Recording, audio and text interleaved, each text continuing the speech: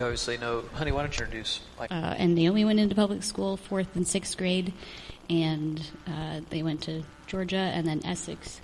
Levi is still being homeschooled, so that's what I do. And I teach his class, which is very fun, time-consuming. And what else? That's good. Is that it? That's okay. good. All right. Well, I'm Elisa Parker. This is Brad. We have 3 children: Isaiah, Simon, and Miriam, 9, 7, and 5. I am a part-time homeschooling mom and a part-time physician, specifically in pediatric and adolescent medicine. And I'm Brad, and I'm the associate pastor here. Okay, so let's just start off with a question to kind of get the juices flowing for our friends. If you need coffee, friends, go get it till you feel fresh and ready. Okay, so just a question for kind of everybody. What do you think are challenges that are a bit more particular to kids as they get older that you experience as opposed to parenting younger kids? Any thoughts? I would say one of the challenges is that they're figuring out who they are as people and kind of growing into that and testing the waters of what that means. I mean, if they're a leader and, somebody who's going to be a little bit more out there, they're trying that with you. If there's somebody who's going to be super creative, they're trying all the things that might make them creative. And part of the challenge as a parent is that your kids aren't all going to fit in the same spots, the same kind of holes that they fit in when they were tiny and kind of all did the same thing. They start kind of diverging a little bit and becoming their own people. Yeah, other thoughts? I would say that it is a time where they're thinking about who am I, where do I fit in this world, and that relationship is actually a really big deal. Because who do I fit in with, where do I fit in, I'd say relationship, and then purpose, I believe, is another just sort of major category that's out there that teens are thinking about or not thinking about, and sometimes just struggling under that if they're not conscious of it. So those are 2 big things, and then I think a lot of the other issues sort of stem from those. Off of what you said, I think they are questioning, but it doesn't actually look like that. Like, they're not like, Mom, I'm really thinking about who I am. It's really like I don't like what you're telling me, That's what it actually looks like. Versus, I'm really pondering the reality of, whatever. So I actually envision how, when they're young, there's the funnel idea. And there's just always this kind of bouncing against the sides of that. Like, you have these restrictions because they're little and they need rules and boundaries. And so as they're getting bigger, you're widening the funnel, and there's still some bouncing up against those boundaries, and it just always feels like a struggle instead of like, they're enjoying the freedom they now have as a young adult. No, they're not. They're still mad that there's still a boundary, which is good. And I like what Holly said at one of the baby showers, was that they're like a night watchman, checking the door to make sure it's locked, not trying to escape. I mean, they are kind of trying to escape, but, in reality, they're trying to escape. But really, those boundaries are there for their good. And so it's just the struggles become bigger, I think, as they get older. I'm hoping one day they go, thank you, Mom, for those boundaries. They were helpful. Right. They will. The other thing that I will say... But even if they don't, we still have to exercise them. Even if they don't, though, we still have to exercise them because we know that that's what's right, because that's what God does with us. So even for those who never turn around to God and say, you were so right and I was not, God still knows that it was right for his law to be given, and they broke his law. So too for us as parents, it's right for us to have those appropriate boundaries in place, whether or not they ever turn around and thank us. Because remember, we're not parenting for our satisfaction. That's a lie, and that's idolatry, and that's something that we fall into, is that we parent in a way that we want to be liked and appreciated. But that's not the goal of parenting. The goal of parenting is parenting with eternity in view, trying to prepare them for eternity, which means I'm actually not parenting because it's satisfying to me or enjoyable, the Instagram pic, but I'm parenting for the glory of God, trying to teach them about God's law, God's grace, God's forgiveness, God's mercy, God's justice, and all of that comes through setting appropriate boundaries and relating to them. Sorry. Monologue over? No, I was just going to say one other thing about teenagers is that everything is incredibly intense. Oh. So there's not, this kid that is kind of annoying. He's the worst kid ever in our class. He's so you can't even believe, Mom, how bad it is. Or, this sweater is not my favorite sweater. If anything ever happens to this sweater, I just might die because I love it so much, and I can't even live without it. So everything is super intense, and you just have to be careful as a parent not to get sucked into, to take that for what it is. Yeah, I think that's actually a great word, because I want to tell you, as your pastor, I'm just a normal person, okay? So if you imagine, if you're like, I'd like to walk around the Walters home, I bet there's a Holy Spirit aura just everywhere. Oh, no, not oftentimes. There's not, unfortunately. So sometimes I hear things like that from my older kids, and I react to what they're saying, not necessarily trying to get underneath this and recognize, okay, they're just overreacting. Instead, I'm like, that's not the truth. Speak the truth to yourself. And I just go hard on them sometimes when I actually should just back up, at least in my approach, not necessarily in the reality of it. It is not true. But sometimes I'm just like, oh my gosh, why are you overreacting to everything? And so I, in righteous anger, overreact. It makes perfect sense. Steve, I would say that for teenagers, there's two things. One is obviously they have been male or female ever since they were born, before they were born, but obviously they're awakening into that maleness and femaleness is getting ready to be used in sexual ways the way God intended it, but of course sin twists them. So it's complicated. The other thing spiritually. Hey, Brad, I don't know what's going on, but your mic doesn't like you. Use this one. I'll turn this off. So then the other thing that's happening spiritually is our kids, when they're young, tend to just take what we say about God and about the world and about the scriptures at face value and about Jesus, as they ought to. That's part of God's design. But when they get to these years, then they begin to really think about, okay, what do I think about this myself? I know Mom and Dad have told me this, and hopefully you've been living that out in consistent patterns so that the hypocrisy factor is low, and so that they continue to say, yeah, and this really does work. I see that in Mom and Dad. But obviously they tend to have more experience and exposure to the sinful influences in the world, or just the worldly influence of the world. And so it gets more complicated spiritually as well, as they're evaluating the gospel on their own terms. I think one thing is you gotta have a thick skin too, because you had kids that were hanging all over you when they were little.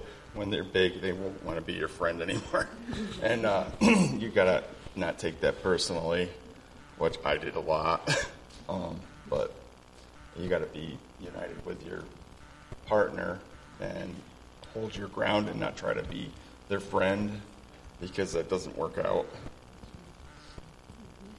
Well, so I have some other thoughts that I could share, or some other seed thoughts for things that we could discuss, but I don't want this to just be a conversation that we're having and then others are actually like, I have questions that I didn't get to answer, or didn't get to ask.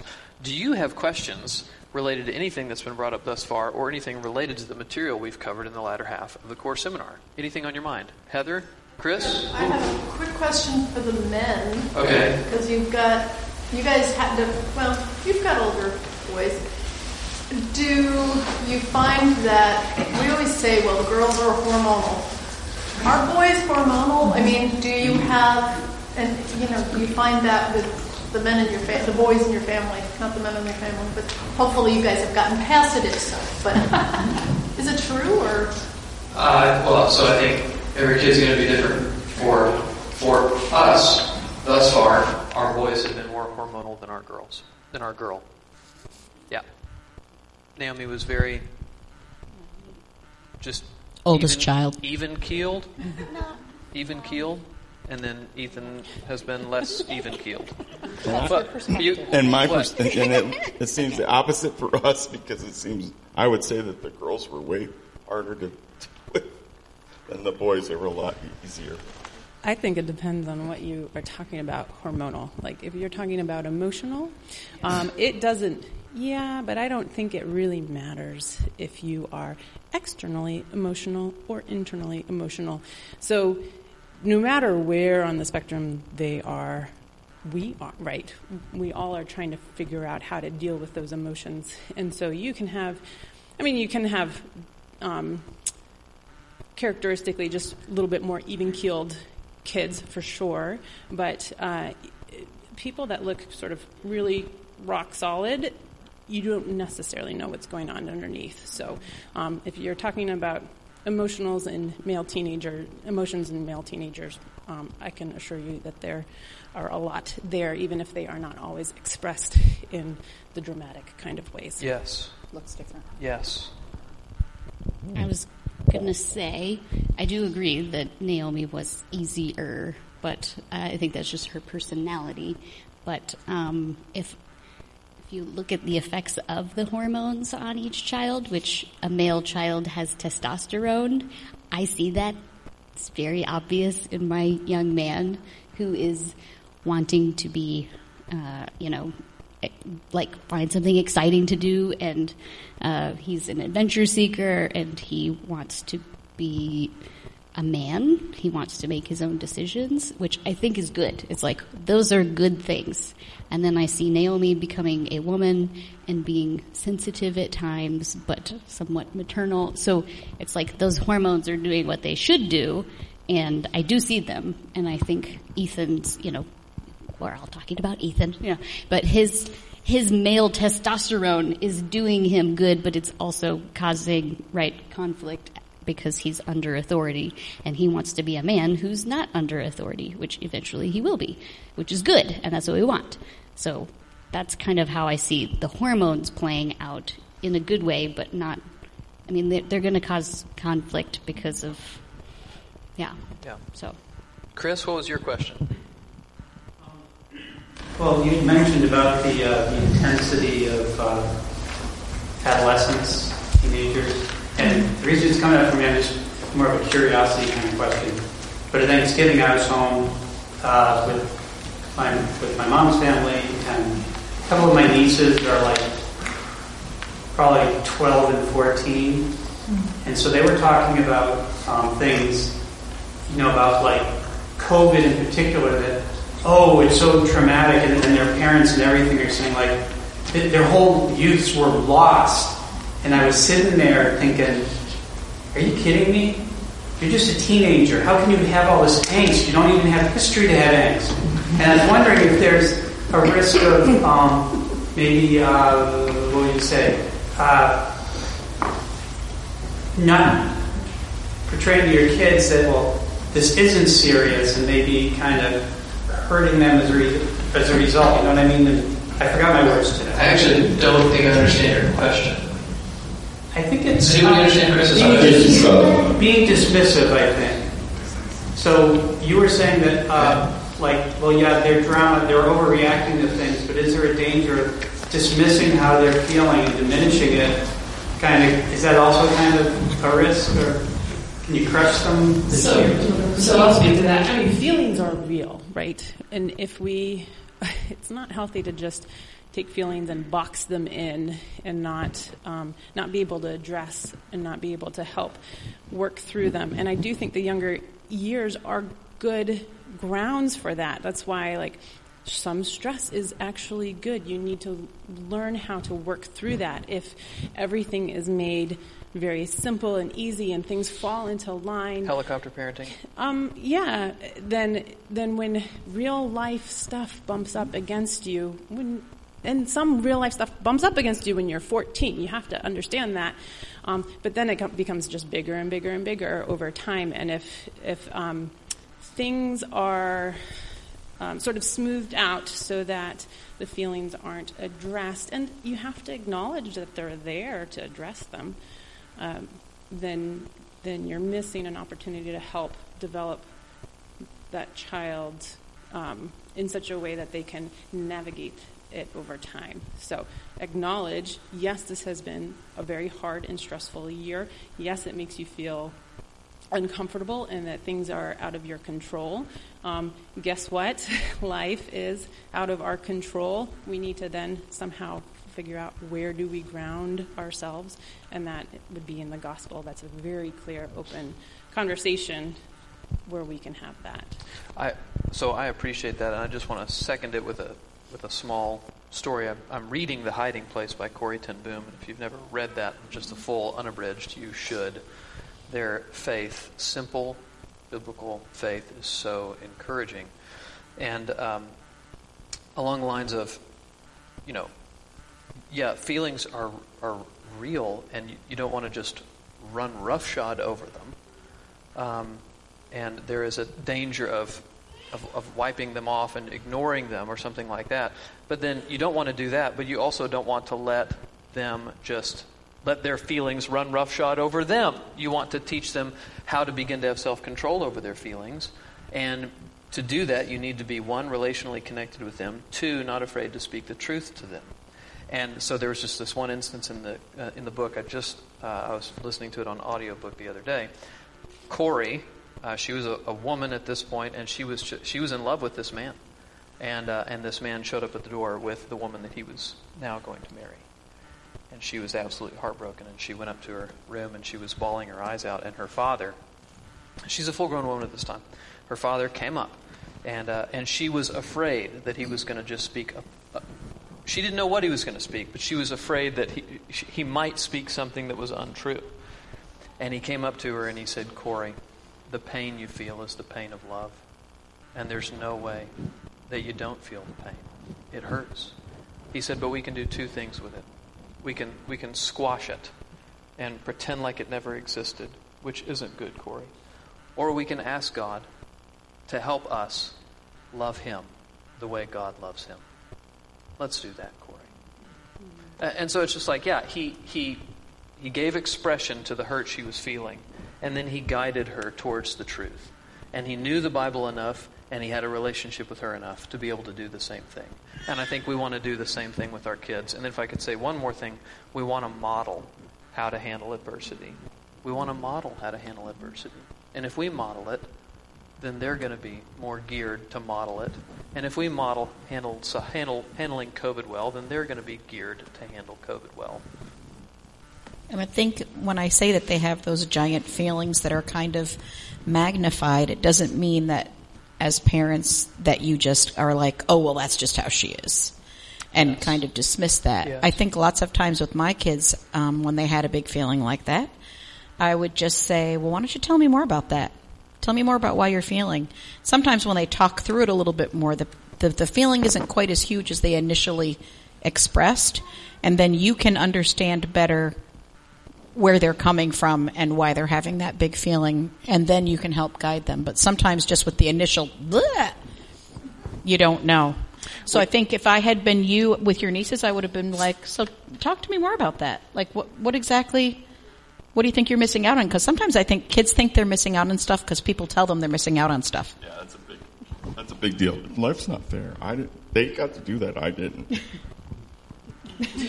Life's not fair, you just everybody. got to keep reiterating, life is not fair. It is not fair.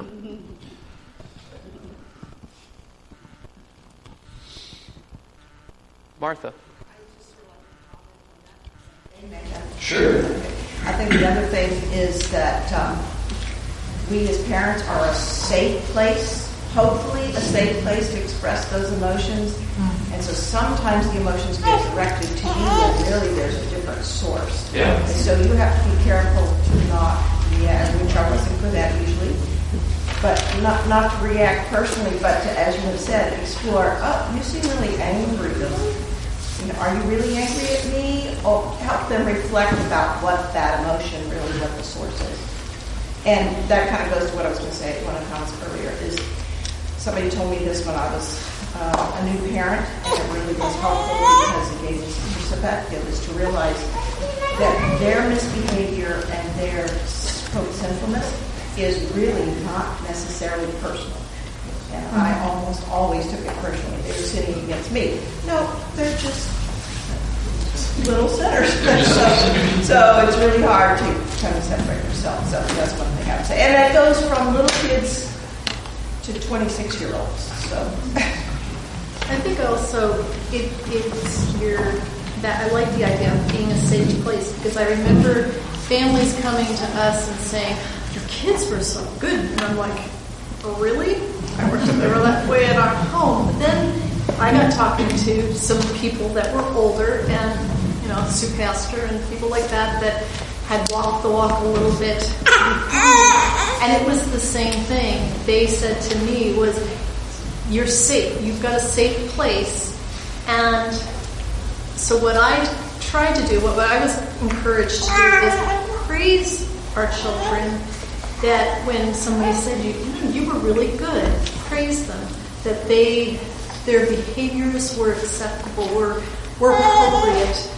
When maybe those other kids in that house were just being terrors. So just having an encouraging word for your children, even though at home they might just be that terror. Yeah, other questions. Chris? How does engaging them with the gospel well, what does that look like as far as like changing from Bible story time with little kids to up into the teenage years? Yeah. Like that transition and getting at their rest in the way that they are thinking now, as opposed to just, we're learning about Noah and he points to Jesus. You know what I mean? It happens on their schedule, and it happens inconveniently. So in other words, if you're kind of thinking, well, here's my time where I have my devotions, and then here's my time where I eat my breakfast, and then here's my time where I work, and then here's my time where I do this errand, and then here's my time where we have family, and then here's my time, and then any engagement or interruption from your kids is actually keeping you from accomplishing what you're wanting to accomplish, that was your opportunity. Like, that's where it comes. It comes when you're not looking for it. It comes when you're not planning for it. You've actually laid the foundations when they're young in having consistent, regular family worship, bringing them to church, And it's not that you don't continue that when they're older, but it begins to really happen in either conflict or engagement or what they're excited about or what they're staying up late doing when they shouldn't be doing, or just all sorts of things. It happens when you're not expecting it to happen. That's when this really begins to get pressed down. I don't know if other people can jump in on that. I would say two times of when things pop into my head. One is staying up late. Be ready to stay up late. Yeah. You're never going to go to bed at a decent time for the next 10 years. And it's not fair. It's what happens. Yeah. And that's true. The other thing is in the car, good discussions in the car, and I think this is why. Nobody has to look at anybody, and nobody can leave. So if you want to have a big discussion, say, hey, I need to run to Burlington. You want to come with? Because nobody has to look at anybody, so that kind of takes a layer of out of it, and people can't leave. I mean, you might drive all the way in silence if nobody wants to talk, but nobody can walk out. In fact, when Wes shared with me that he thought he was a believer, we were in the car driving around, and I think it was subconscious, but he just kind of probably was wanting to talk to me about it, and that seemed like a safe time. And I just tried really hard to stay on the road. But yeah, I would recommend in the car. Brad, Elise, any thoughts on that? Well, I just was going to say, I also think relationships with other adults, godly adults, whether that's a godly grandparent, so thankful for youth leaders, and just being able to connect them with other people that they might be willing to give their ear to. So I think it's a very protective thing. I would just say all the good things that you're putting into them when they're young, you're just going to see how those connect when they're older, and it just connects in ways that you're not necessarily expecting, in ways that you aren't necessarily planning for. And as you continue to just arc your life towards God, godliness, God's people, and God's church, like, things just start happening. And you kind of just have to be reactive as those things start happening. And I say things start happening, keying off of like what you said. Each of them start to go in this like different direction. And you're like, hold on, this was who you were, and this is how we deal with you, and this is who you are, and this is how we deal with you, and we got 4 of you, or we got 5 of you, or we got however many of you got. And this is how we're keeping things, working here at the house. And it just starts to get a little bit messier when they get older. And you just got to be ready to kind of flex with who they are and how things are moving. No, it's just going to get harder as everyone's going in different directions.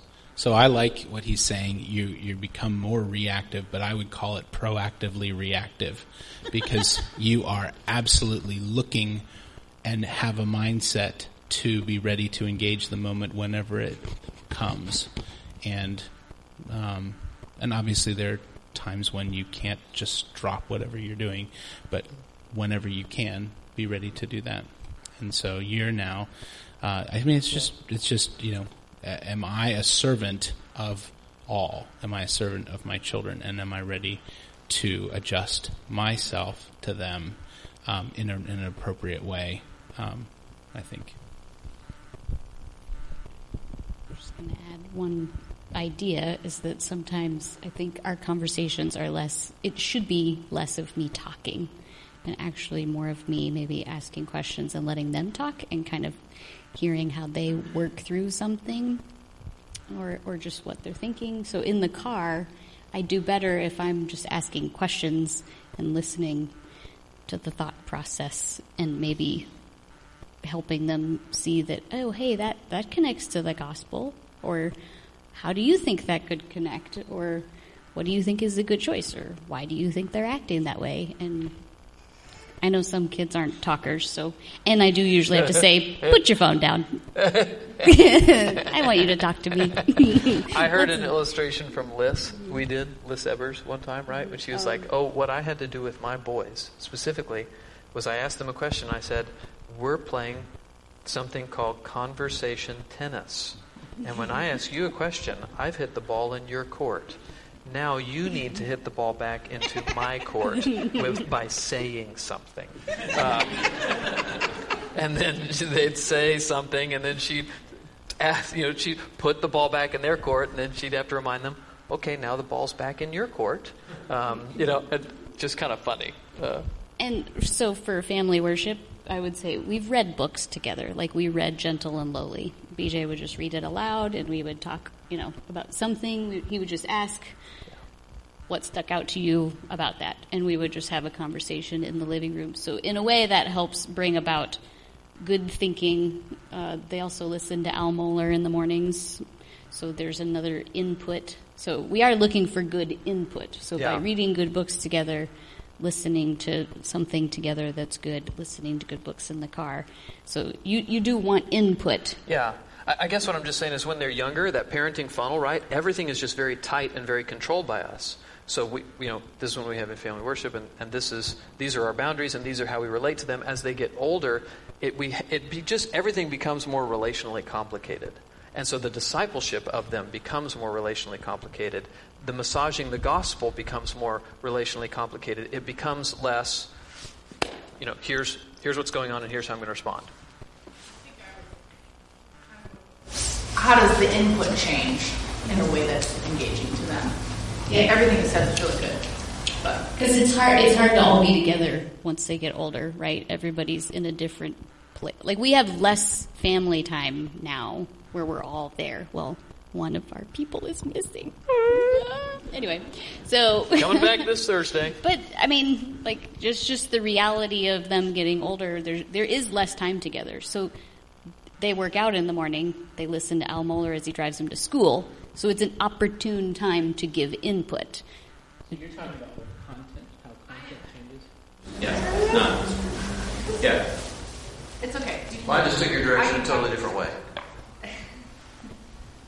You're maybe saying how. So you're looking, you're looking for good resources that are going to engage them. You're looking to ask you're probably looking to ask what they'd like to think about, what they'd like to, what topics they'd be interested in finding out more about, and then you're seeking good gospel-centered resources for that. Other questions? You know what, Mike? I saw Mike earlier. So, Mike. I just had a question. I was interested in your advice. I have 2 older children. They've been out of the house for a long time. They live in Texas. They're married. They're not hostile to the gospel or to God. They just seem like they don't care. I would say that they seem like they're more focused on making their mark in the world rather than in spiritual things. And when I talk to them about spiritual things, I feel like it goes in one ear and out the other. And I just wondered if you had any advice on how I should continue with them. I think our 3 girls are not believers. And I think for us, it's just a constant attempt to connect to them on all different kinds of levels, not just about the gospel. And so I feel like the more connected I am to them, the more opportunities I'm going to have to talk to them about the gospel. So if I were you, I would try to find some common interests, common things that you enjoy or that you're curious about, and try to connect with them as often as possible, even if it's not about the gospel, so that when the gospel comes up, it's not, he's calling us about the thing, the church stuff and whatnot. It might be more palatable to them if you're connected in a lot of other different ways. I'm talking from a place of not having made a whole lot of traction in that direction, but we do spend a lot of time talking. Any one of the kids will FaceTime everybody and we'll all talk for like 45 minutes. And, there may be a few things that come up that have to do with the gospel, but a lot of it is just family stuff. But that's the relational glue that gives you the opportunity to stick the gospel at appropriate times. I wouldn't always go back to it in every conversation. I would not do that. That's just like cat's fingernails on the chalkboard to them. They know where you stand, so try to be connected with them, and then at appropriate times, I would even ask if you could talk about this. Don't just assume, because they are adults.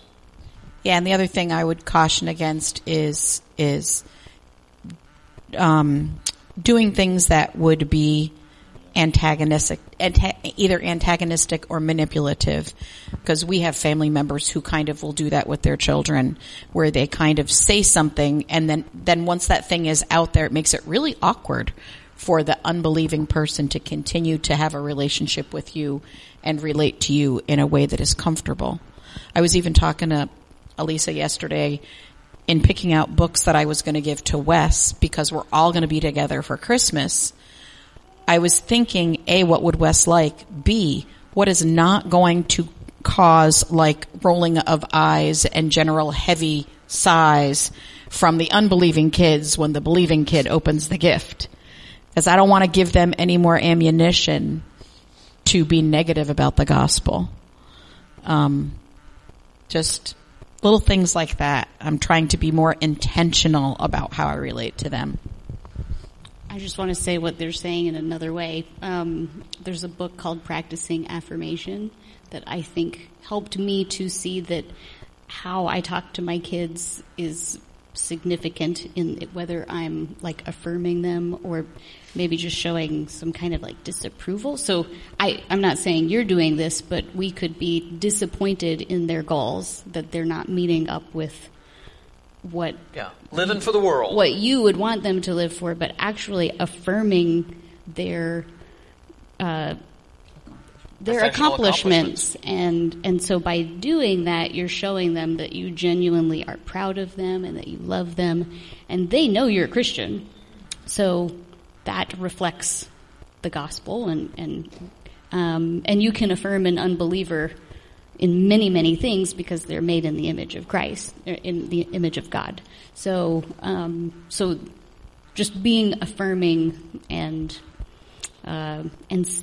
like they're saying, like seeking to know what their interests are and being interested in them. My dad knew nothing about me. He knew nothing about what I was doing, and I just didn't feel like he really cared because he never really wanted to know what I was doing.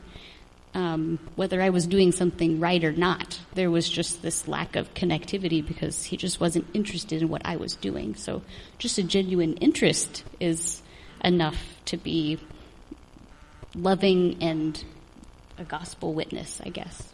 Good. Other question. In the back, Matt. Yeah, I'll try to make this succinct. We haven't really had to deal with this issue because our kids have always been homeschooled, but now that they're going to public school, and just in general, especially my oldest two, Gracie and Lexi, they're starting to get old enough so they recognize differences in stuff that we believe with differences of, more of the culture. And on one hand, I want them to be, as they grow up, I want them to be able to, speak truth to wrong thinking, but at the same time, like, instilling in them, a proper sense of respecting authority. And I just would like your opinion on how that plays out and how to talk well through that. I'll give a couple examples. One time, Chelsea and I were talking in the car about some political policies that are starting to trickle down, and I mentioned a specific person's name. I'm not going to say who it was. And then one of the kids from the back was listening and said, "That person's stupid." And I didn't know she was paying attention. And in my head, I was like, "She's not wrong." But how do I? That's a political issue. And then on a different note, Lexi came home from school the other day and they read some ridiculous book about Mother Nature and how she controls everything and blah, blah, blah, off into the rainbows and stars or whatever. Super dumb. And I started explaining to her why I thought that was wrong. And then Lexi's like, "So you think my teacher is stupid? And she doesn't know what she's talking about?" As Lexi could only say. And so just I don't want my kids growing up just succumbing to whatever input is in their lives and they're not speaking out and saying what they believe. But at the same time, I want them to have some sense of respect for authority. But they are starting to see a big difference between what mommy and daddy believe at home and what the world is kind of pressing down on them from different arenas, I guess you could say. I think that for us, our kids were in public school, and we had to have a lot of conversations about not only respecting authority that may have a different worldview, but also respecting other families and the way that they do things with their kids. Alex wanted to go in and tell all the kids that Halloween was of the devil, because at the time we were at a church that was Halloween is a big no-no. I had to have a conversation with all of them because we didn't do, I'm looking to see who all is in here. I don't want to mess with anybody's children. We didn't do the big person at Christmas with our kids. And so I had one that wanted to educate the other kids. Yeah. And I had to pull him aside and say, "Listen, okay, you're being unkind right now. You're being unkind. Because if that mommy and daddy want to do that with their kids, that's their choice. And you're being really mean. It's kind of like telling somebody that, what's inside a gift before they open it or something. It's just not nice. So I think sometimes we're taking things that are a big deal to us, and I think we need to be careful about how much we get into it with our kids. Like, for instance, I think it's enough to say to your kids, well, your teacher doesn't know Jesus like mommy and daddy know Jesus, so they're going to look at things a little bit differently. It doesn't mean that she doesn't have things to teach you. It just means that sometimes when we talk about things with you, and that's why we want to hear about what happens at school, we want to make sure that you understand how God feels about the things that you learn at school. But it doesn't mean that your teacher can't teach you how to spell and do math and things about the world and science. It just means that her perspective is a little different than ours. And try not to moralize it beyond that. Lisa, were you going to say something? My thoughts are a little all over the place, so I'm going to try to keep it. So first of all, I do think that a couple of things, just being careful of what conversations. We are super guilty of having conversations that we think the kids aren't listening to, and yet they are just sucking things up. And I think we set some bad patterns when they were young, and it's just sort of catching up with us a little bit. So there's that. There's also, I believe, when we come across stuff, whether we homeschool or public school, they're going to be presented with other worldviews, and we have the opportunity to say, hey, look, see how this doesn't line up with something, Buddhism, no, anyway, it doesn't matter. See how nature can't bring harmony to us, being able to take those things and then really pull out the gospel aspect to it and be able to communicate that the teacher does not see things this way, so she's going to present you with something that she thinks is right. What I wanted to make sure I said was I've heard about the situation where BJ had encouraged everybody that as parents in the public school system, if you hear about something that is uncomfortable, that you actually have to be the one that steps up. If it's worth going to bat about, that you step in and say, these are our values. If there is something that's going to be taught, I have heard of brave parents, Christian parents doing this, and, you're the one having the conversation, and your child's not the go-between, and I applaud them for that. So. My only thought, Matt, is you're making a distinction between the authoritative office that they hold and what they're specifically doing. So in the same vein as, we honor the president, whether or not we like the president as a person. Yeah, Paul writes, honor the king. Lexi needs to honor her teacher, and then you talk through her how that doesn't mean you're not seeking to distinguish the teacher's worldview from God's worldview.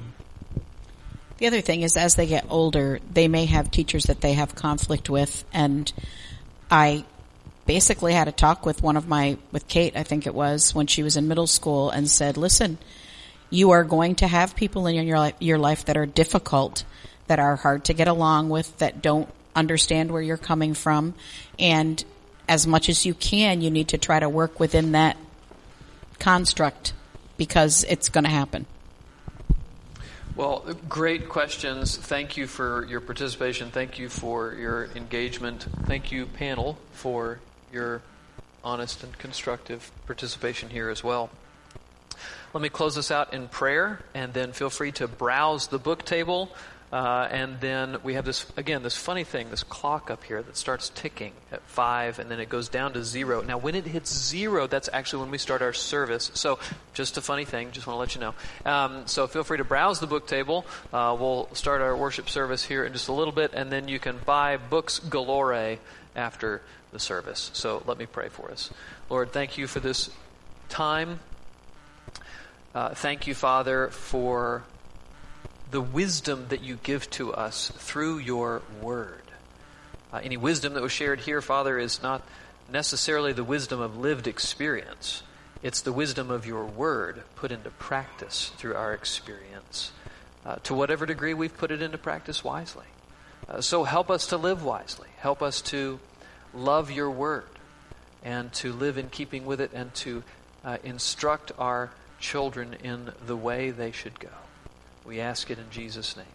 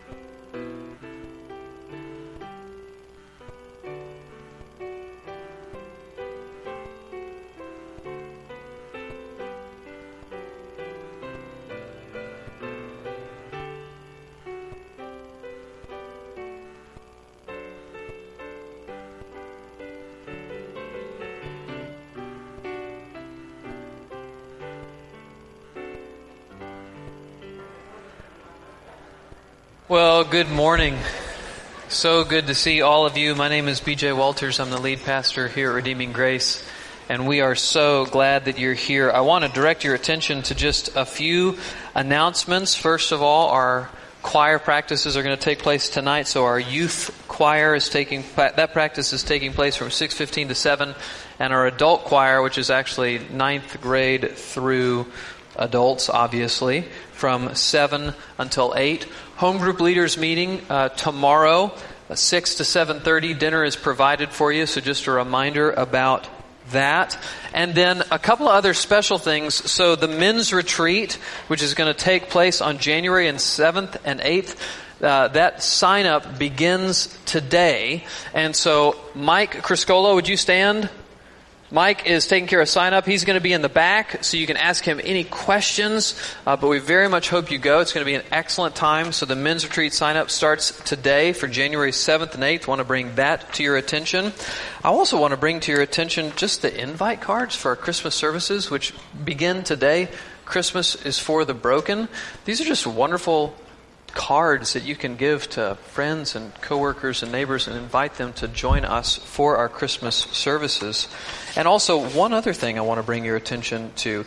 In every other seat, I feel like a stewardess, in the seat back pocket in front of you, in every other seat, you are going to notice a little Gospel of John that's put together by Crossway that we have there. That's for you to take to read for yourself. That's for you to take to give to a friend.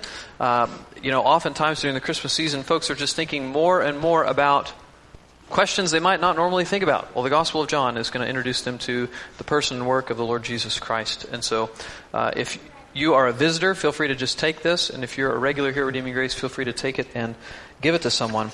And then if you are a visitor, we are so glad that you're here. There is this little welcome card that is just as you're coming in the door. You may have been handed one, or as you're coming in the door, they're just right back there. This is just an opportunity if you want to hear from me or from Brad, our associate pastor, or from any one of our other leaders about our church. We would love to visit with you. If you want to find out more about our church, we would be happy to chat with you. Now, we also don't want to trouble you, so if you'd prefer us not contact you, you can mark that, and we will honor that. But we are so glad that you're here, and we hope to see you again. You can just fill this out, drop it in the giving box to the right just before you exit, and that will take care of that. Other than what I've forgotten, I think that takes care of things. And so for our call to worship, Cal and Renee are going to light the Advent candle. Cal and Renee, why don't you come on up?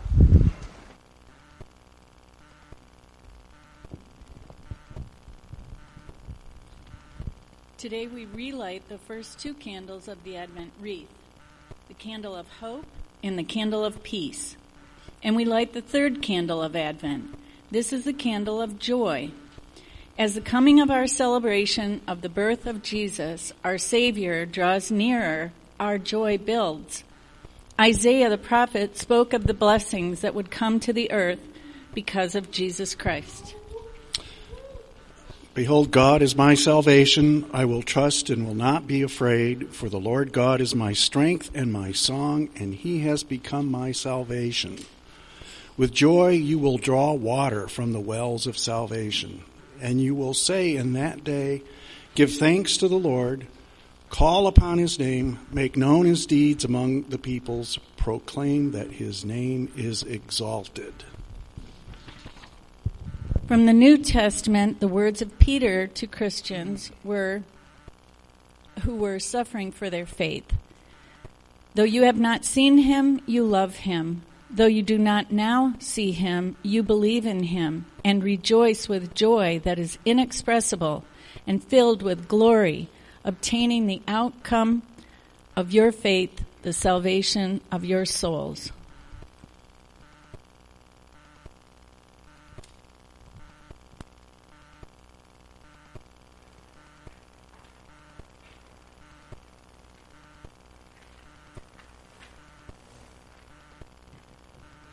Would you please stand?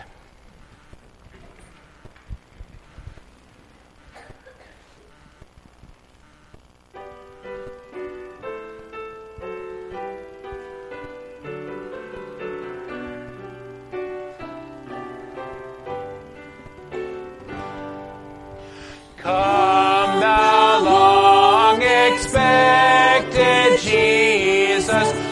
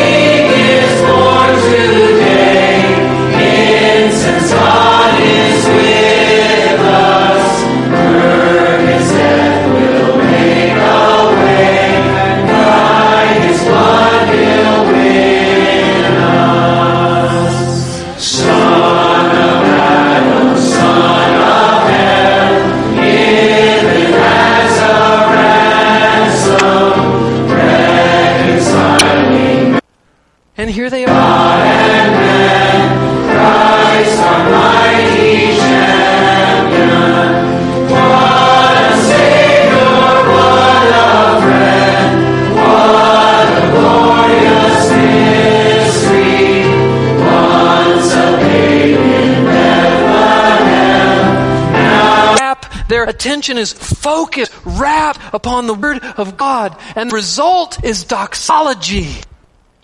Big word that just means praise to God. Verse 6, Ezra blessed the Lord, the great. Amen.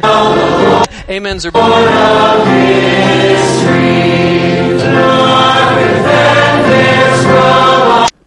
and it's centered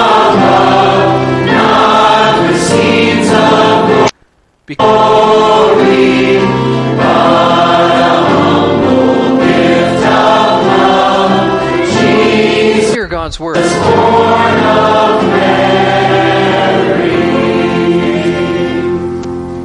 Would you please take out your bulletins? Realms We're going to read a confession of faith that was penned in 451 AD. An ancient confession of who the Lord Jesus Christ is that we still hold with joy and love today. So during this affirmation of faith, I'm going to read the plain text. I'd ask you to read the bold with me. This is from the Council of Chalcedon. Following the Holy Fathers, we all with one accord teach men to acknowledge one and the same Son, our Lord Jesus Christ. At once complete in divinity and complete in manhood, truly God and truly man, consisting of a rational soul and body. Of one substance with the Father as regards his Godhead. And at the same time, of one substance with us as regards his manhood. Like us in all respects, apart from sin. As regards his Godhead, begotten of the Father before all ages. But yet in these latter days, for us and for our salvation, born of the Virgin Mary, the God-bearer, as regards his manhood. One and the same Christ, Son, Lord, only begotten, recognized in two natures, without confusion, without change, without division, without separation. The distinction of natures being in no way annulled by their union, but rather the characteristics of each nature being preserved and coming together to form one person and subsistence, not as parted or separated into two persons, but one and the same Son, and only begotten God, the Word, Lord Jesus Christ.